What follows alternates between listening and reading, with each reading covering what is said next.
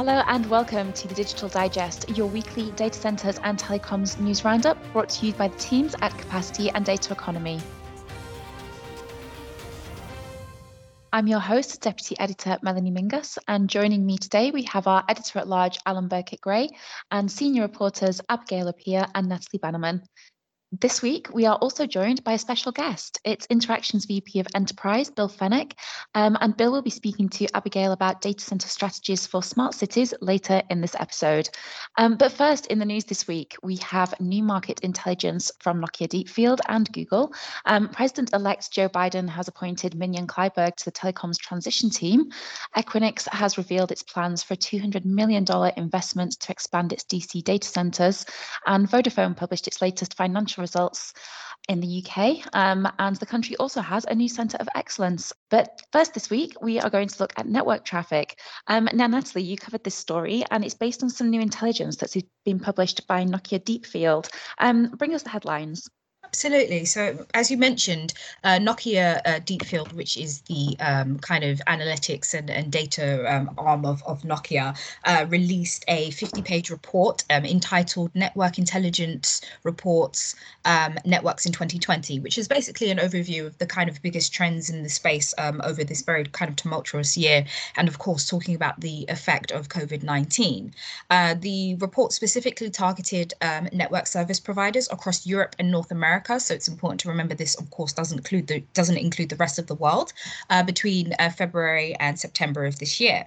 Now, according to the findings, many networks experienced a year's worth of traffic growth, which is between 30 and 50% in just a few weeks after the COVID lockdown measures came into effect. However, by September, this had evened out to about 20 to 30% above pre-pandemic levels, with, of course, further seasonal growth to come because everybody's at home during the kind of festive period.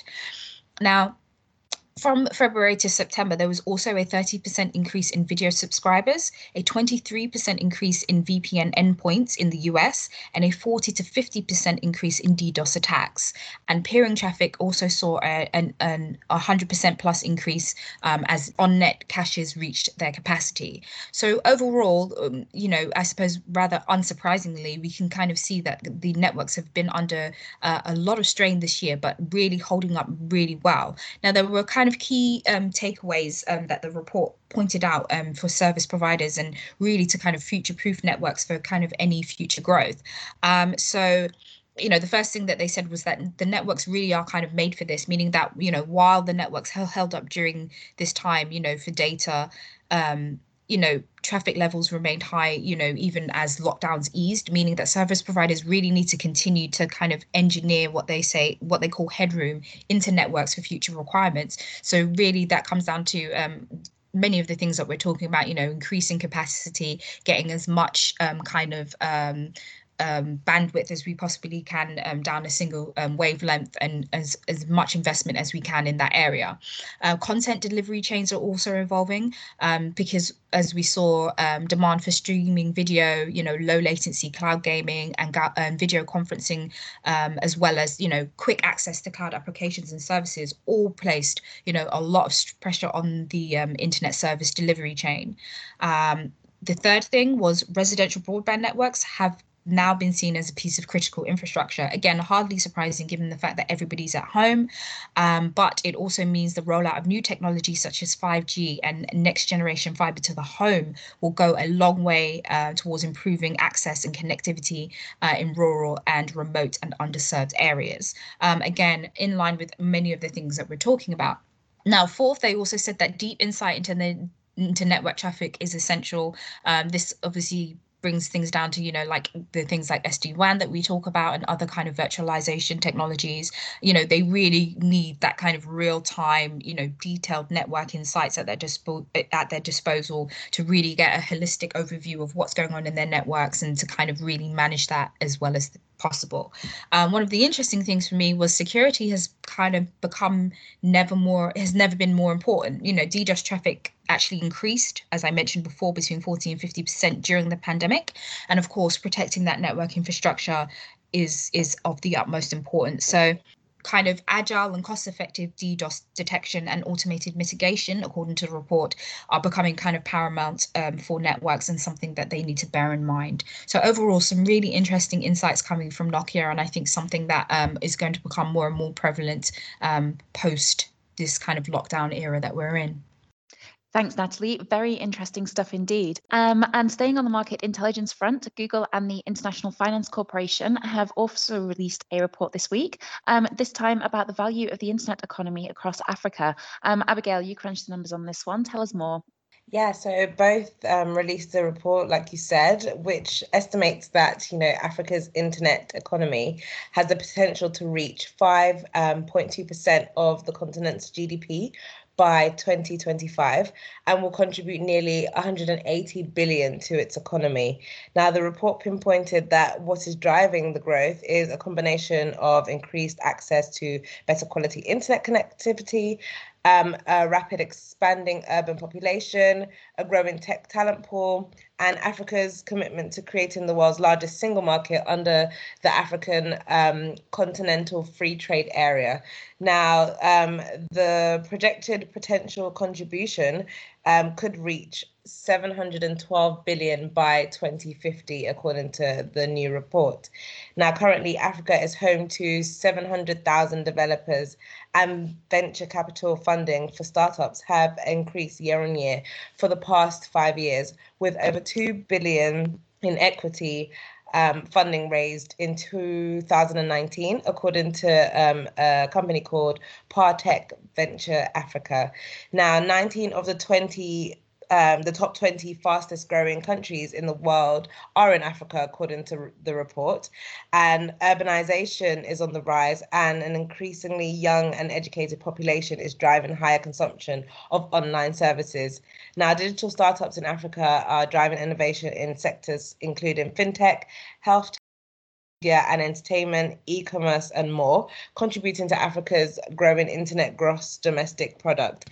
An analysis, sorry, funny word, within the report also conducted by Accenture found that in the year 2020, which is this year, the continent's IGDP might contribute approximately $115 billion to Africa's $2.554 trillion GDP, which is around roughly 4.5% of the total GDP, which is a huge percentage.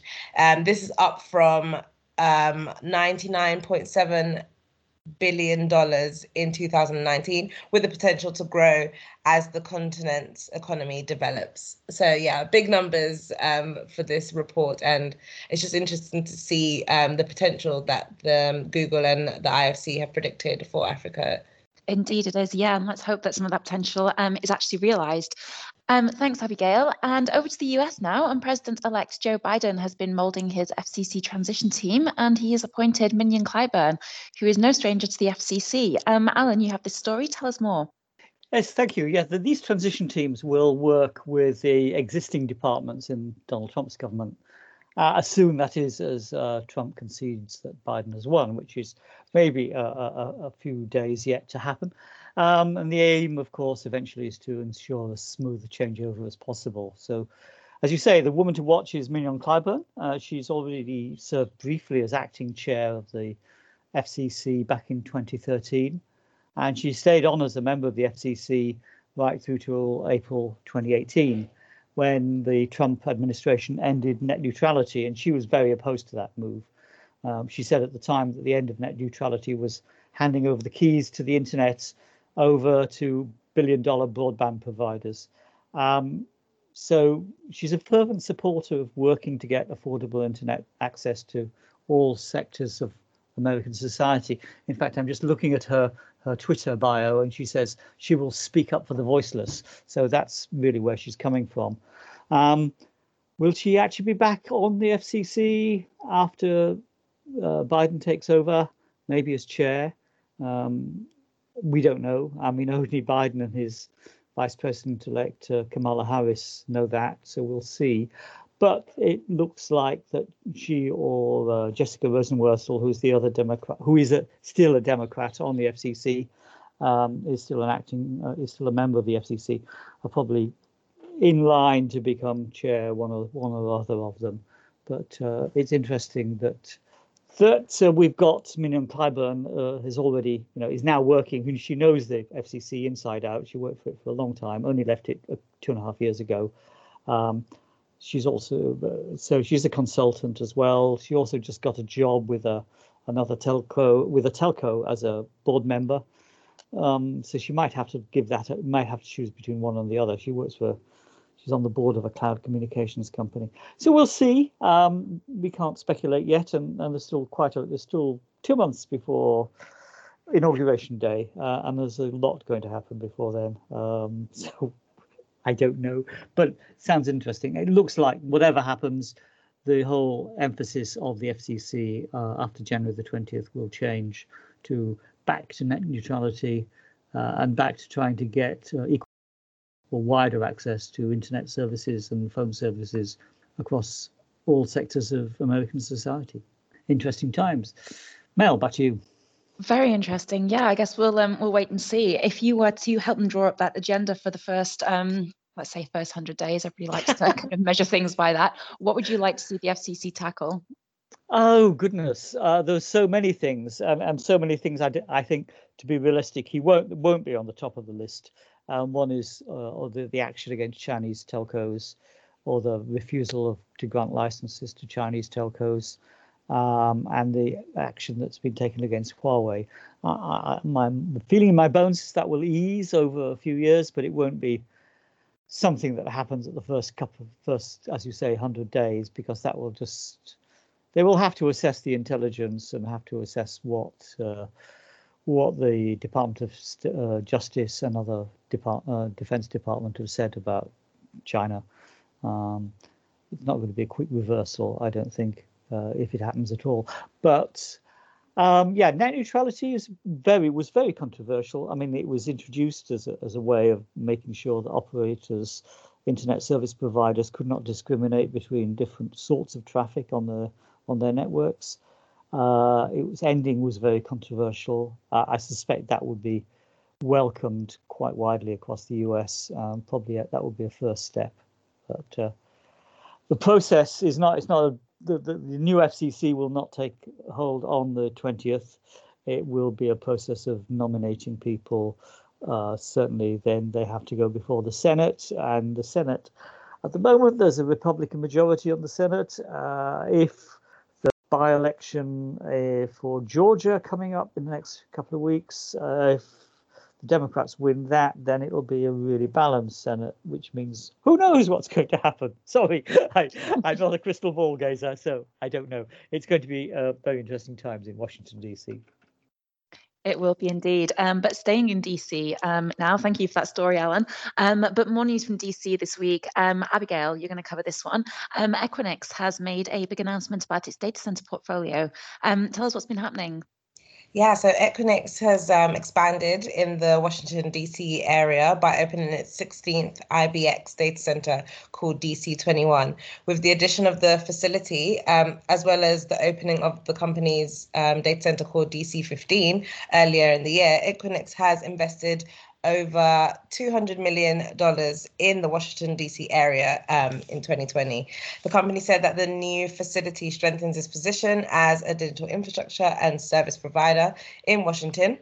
Equinix's newest data centers are part of the company's data center campus in Ashburn, Virginia. The expansion of its Ashburn campus will provide Equinix additional capacity to respond to its customers' demand with the growing enterprise, government, and cloud financial services in the industries. Now, the DC21 data center is a 2-story facility designed to deliver both small and large capacity deployments.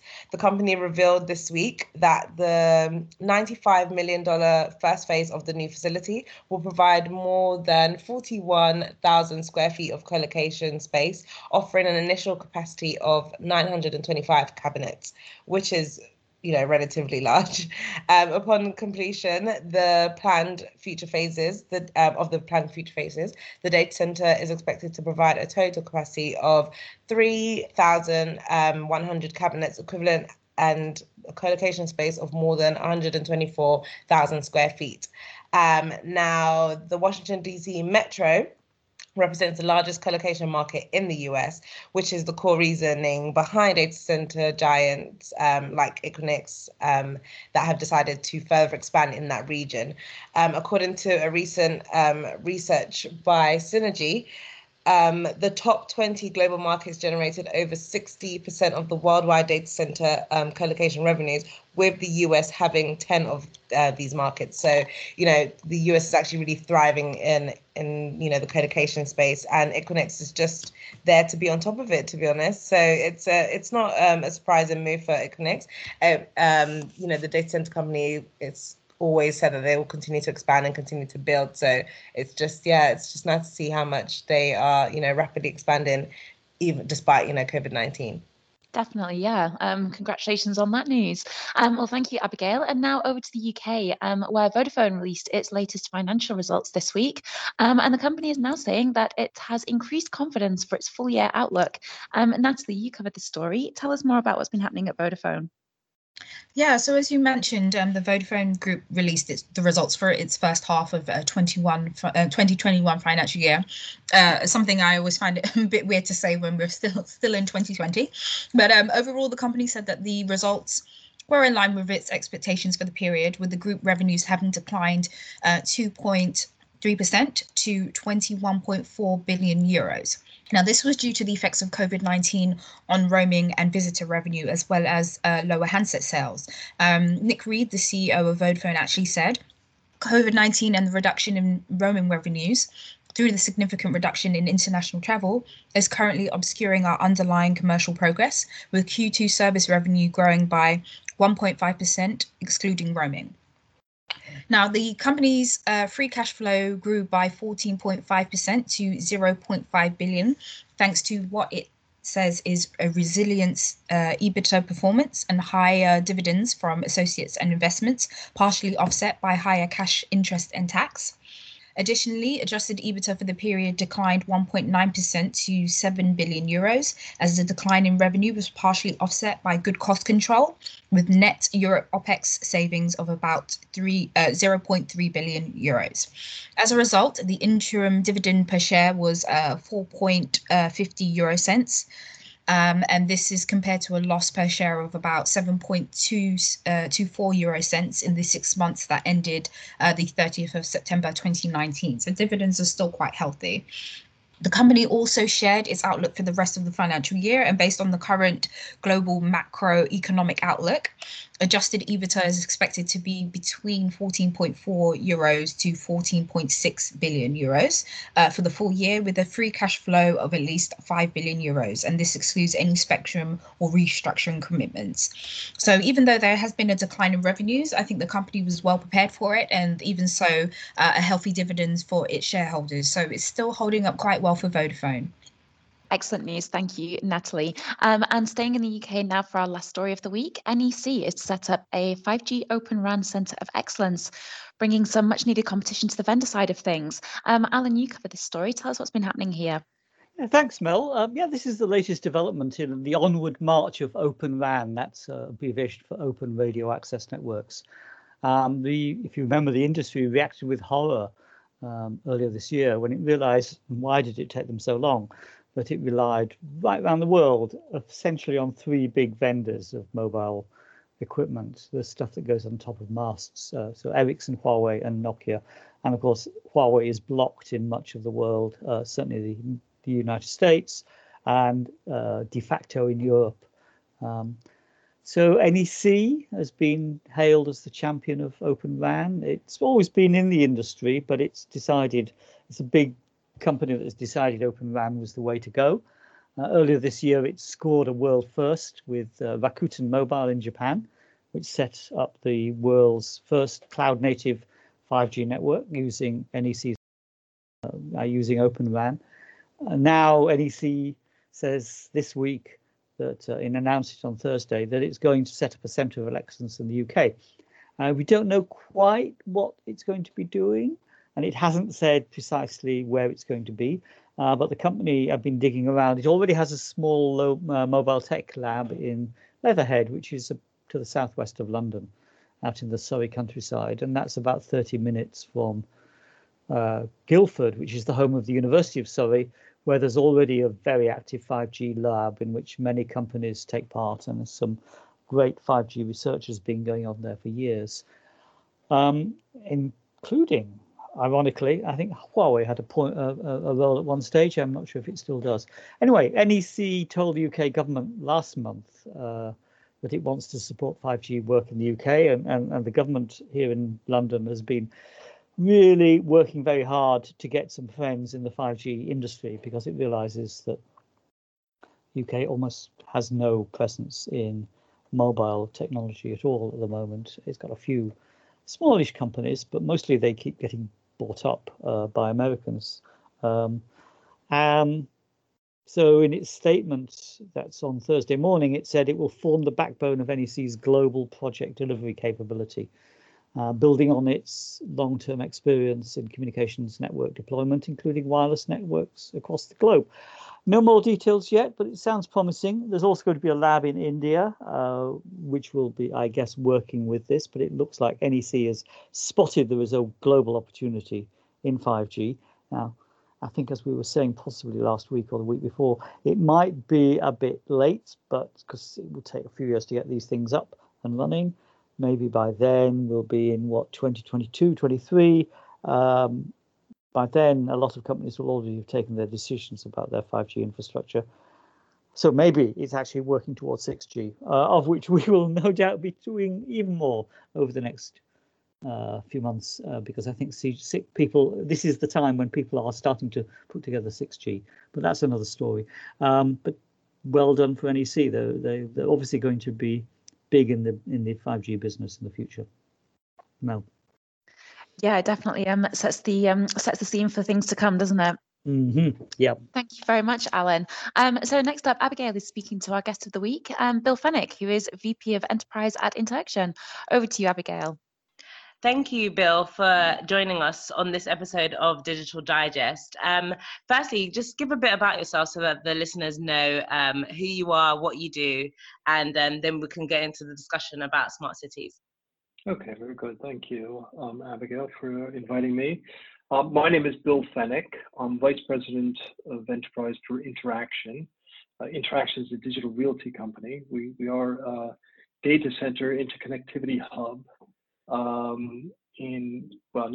we are a global company with the recent acquisition from Digital Realty, or DLR, as perhaps some people know it as. I've been with Interaction for a bit more than 7 years now. Prior to that, I spent quite a bit of time in the financial services industry, focused heavily around the technology with companies such as TIBCO, and then into Reuters and Thomson Reuters. So I spent approximately 20 years in financial services prior to joining Interaction. So I'm very happy to be here and to talk about these subjects with you, Abigail. Sounds good. And one key subject that I rarely cover, but it's quite important for our industry, is smart cities. So let's discuss how cities first need the right data center strategy in place in order to enable the level of connectivity needed to actually create a smart city and create, and have IoT as a reality. So the infrastructure is, of course, phenomenally important, and we always have a lot of discussion around infrastructure, particularly around the edge, and what is an edge, if you will, edge data center or an edge aggregation point. I think, though, before getting into the infrastructure, we have to think around the data and the data that's being created, particularly in these smart cities.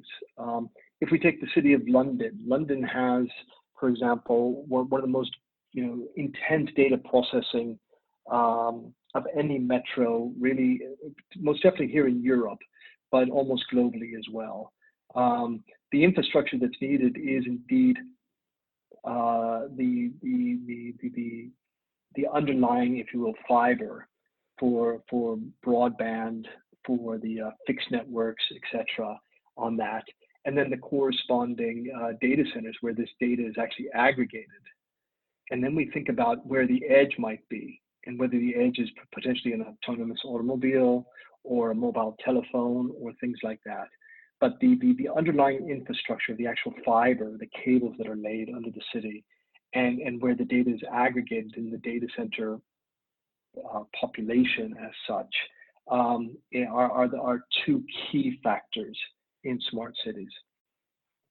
Oh, great. And what are some of the most common misconceptions about data centers and smart cities that you've come across? A common misconception. Some of the common misconceptions would be that a data center can be sitting remotely and not connected to the rest of the population or the rest of the data centers.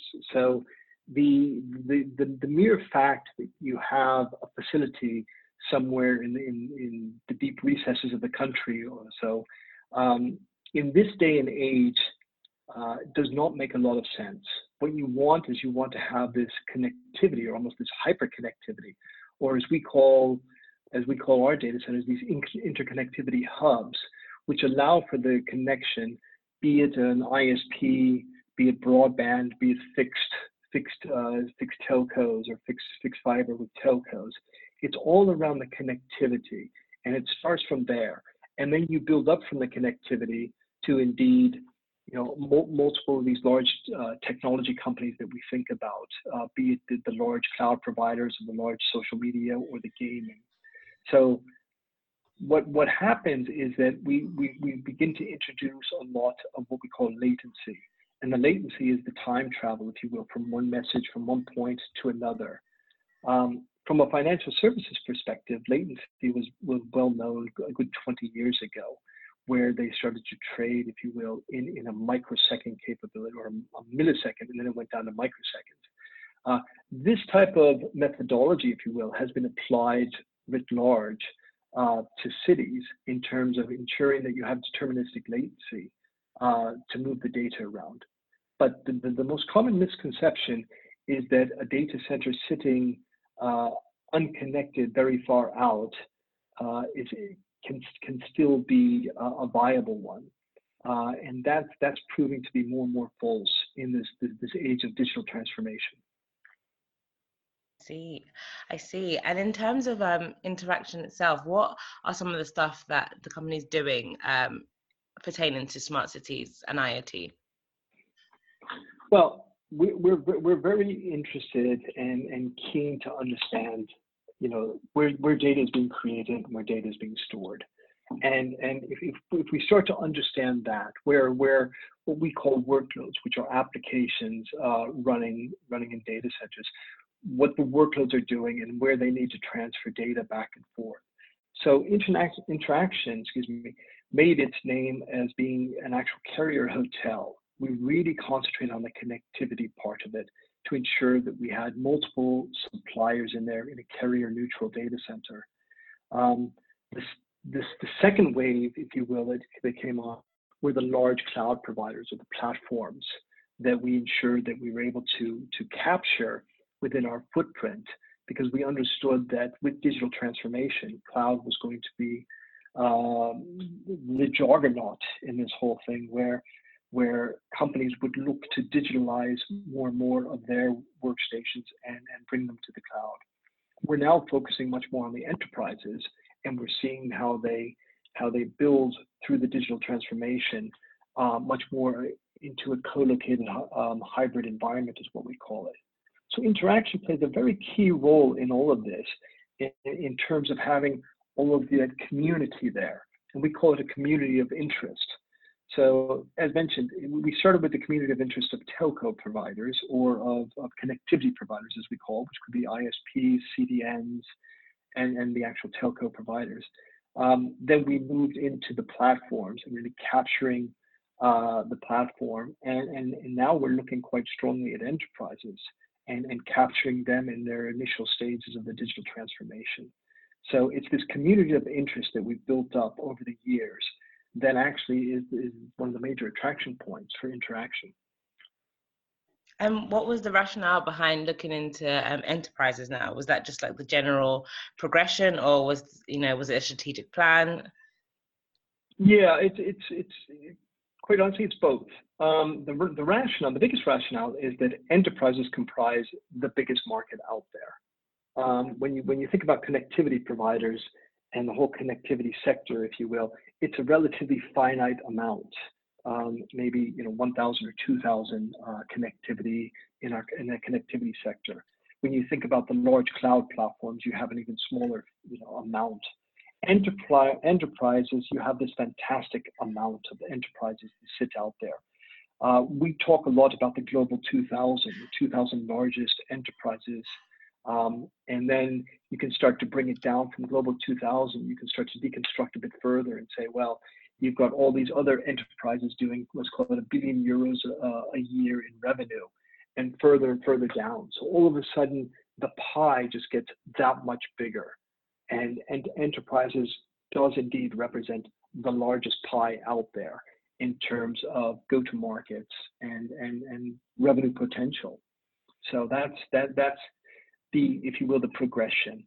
Also, noting that the enterprises are very much the target of the cloud providers as well, so that everybody's looking to assist and support enterprises in terms of their whole digital transformation and adopting technologies that many of the smart cities have, be it indeed IoT, mobile telephony, and now much more around artificial intelligence, machine learning, and further into perhaps blockchain and etc. So that's the rationale behind enterprises, is it really provides the biggest slice of pie in the market. Mm. And you spoke about digital transformation just now, and obviously we're in a global pandemic. Have you noticed any trends that caused by the recent COVID-19 that you can maybe comment on in regards to how digital transformation is taking shape? Yeah, I think we're all working from home these days, clearly. So it's a trend that we're all phenomenally familiar with, because we've been doing it the last 8 to 9 months or so, indeed. But what's more noticeable is the fact that a lot of the systems were fairly seamless, from taking your systems from the office directly to your home and being to log in and have these software as a service applications sitting there all working, single sign-on. So these trends have actually been tested to the hilt. Trends, the IT infrastructure has been tested to the hilt. And we see that, particularly with a lot of our telco providers, that they're enhancing a lot of their capabilities because everybody is sitting on their broadband. So I think most of the things that we use day in and day out nowadays is really based on a lot of the technology transformations that have happened over the past 3 to 5 years. The adoption of the cloud, and particularly in this respect, the software as a service, be it Office 365 or the Salesforces, or this plethora of applications that are now sitting in a cloud environment. What we're seeing is that they're actually being tested quite heavily, and most of them are coming out quite well. Most people are able to work and be highly productive sitting on their home computer or home offices on office computers. So these are the things that we're going to see. The trends for the smart city in the future, I think, will be even greater in terms of the technology and the enhancements that will be coming down the line. Agreed. And lastly, just before we round up, what are some of the key features of a smart city? So that it's clear, because I've seen a lot and I've read a lot, but it'd be nice to just hear some of the main aspects that make a smart city a smart city. Well, I think and you of course referenced the pandemic, which is on everybody's minds these days. Smart cities, in my opinion, will continue to aggregate more and more data, and then we call that actually within our around data gravity, the aggregation of data and the creation of data in these very large metropolitan areas. And what's going to happen is that the smart cities will begin to convert this data to, if you will, smart data. So data or information that they can actually act upon. So there's the aggregation of that data, perhaps at the edge points, that will then be consumed in a co-location data center, and then the analysis that will take place, be it AI, machine learning, so crunching that data to actually be able to have an actionable item at the end of that. Be it, I walked, for example, I had to get my knee x-rayed a couple of weeks ago, and as I was walking into the hospital, my temperature was taken even before I was even at the entrance. And I think things like this, where perhaps going into the London Underground, for example, or the New York subway, temperatures will be taken, and then they'll be able to aggregate that data, crunch it out to understand where potential clusters of, if you will, asymptomatic or infectious people might be. So really taking the data and making it much more actionable, that people can synthesize data, make it actionable so that they can make a decision on it and hopefully take a proactive decision. We see that a lot in the industrial setup these days, where proactive maintenance, sensors are put on machines or potentially on cars, and proactive maintenance can be done on that. Well, I see that being applied to cities as well, where perhaps proactively we can start to minimize traffic on the streets, or minimize potentially other things that happen in a large metropolitan area. So that's, in my opinion, the biggest trend is the aggregation of this data, synthesizing it to allow for an actionable decision to be made on it. Thank you. Thank you so much for speaking to me today and for joining us on the Digital Digest podcast. Oh, it was my pleasure. Thank you for having me. Thanks both. That was very insightful. And that's the end of this week's episode. Thank you so much for listening. As always, we'll be bringing you the latest industry news and analysis all week over at capacitymedia.com. And from there, you can sign up to our daily news alerts for both capacity and data economy and read the latest issues of the magazine. You can also keep up to date with our webinars, and there are plenty of those coming up before the end of the year. We actually have, further to Natalie's story today, we have Nokia joining us next Wednesday to talk about networks for 2021. So full details over at capacitymedia.com. And we will return with another episode of the Digital Digest next week.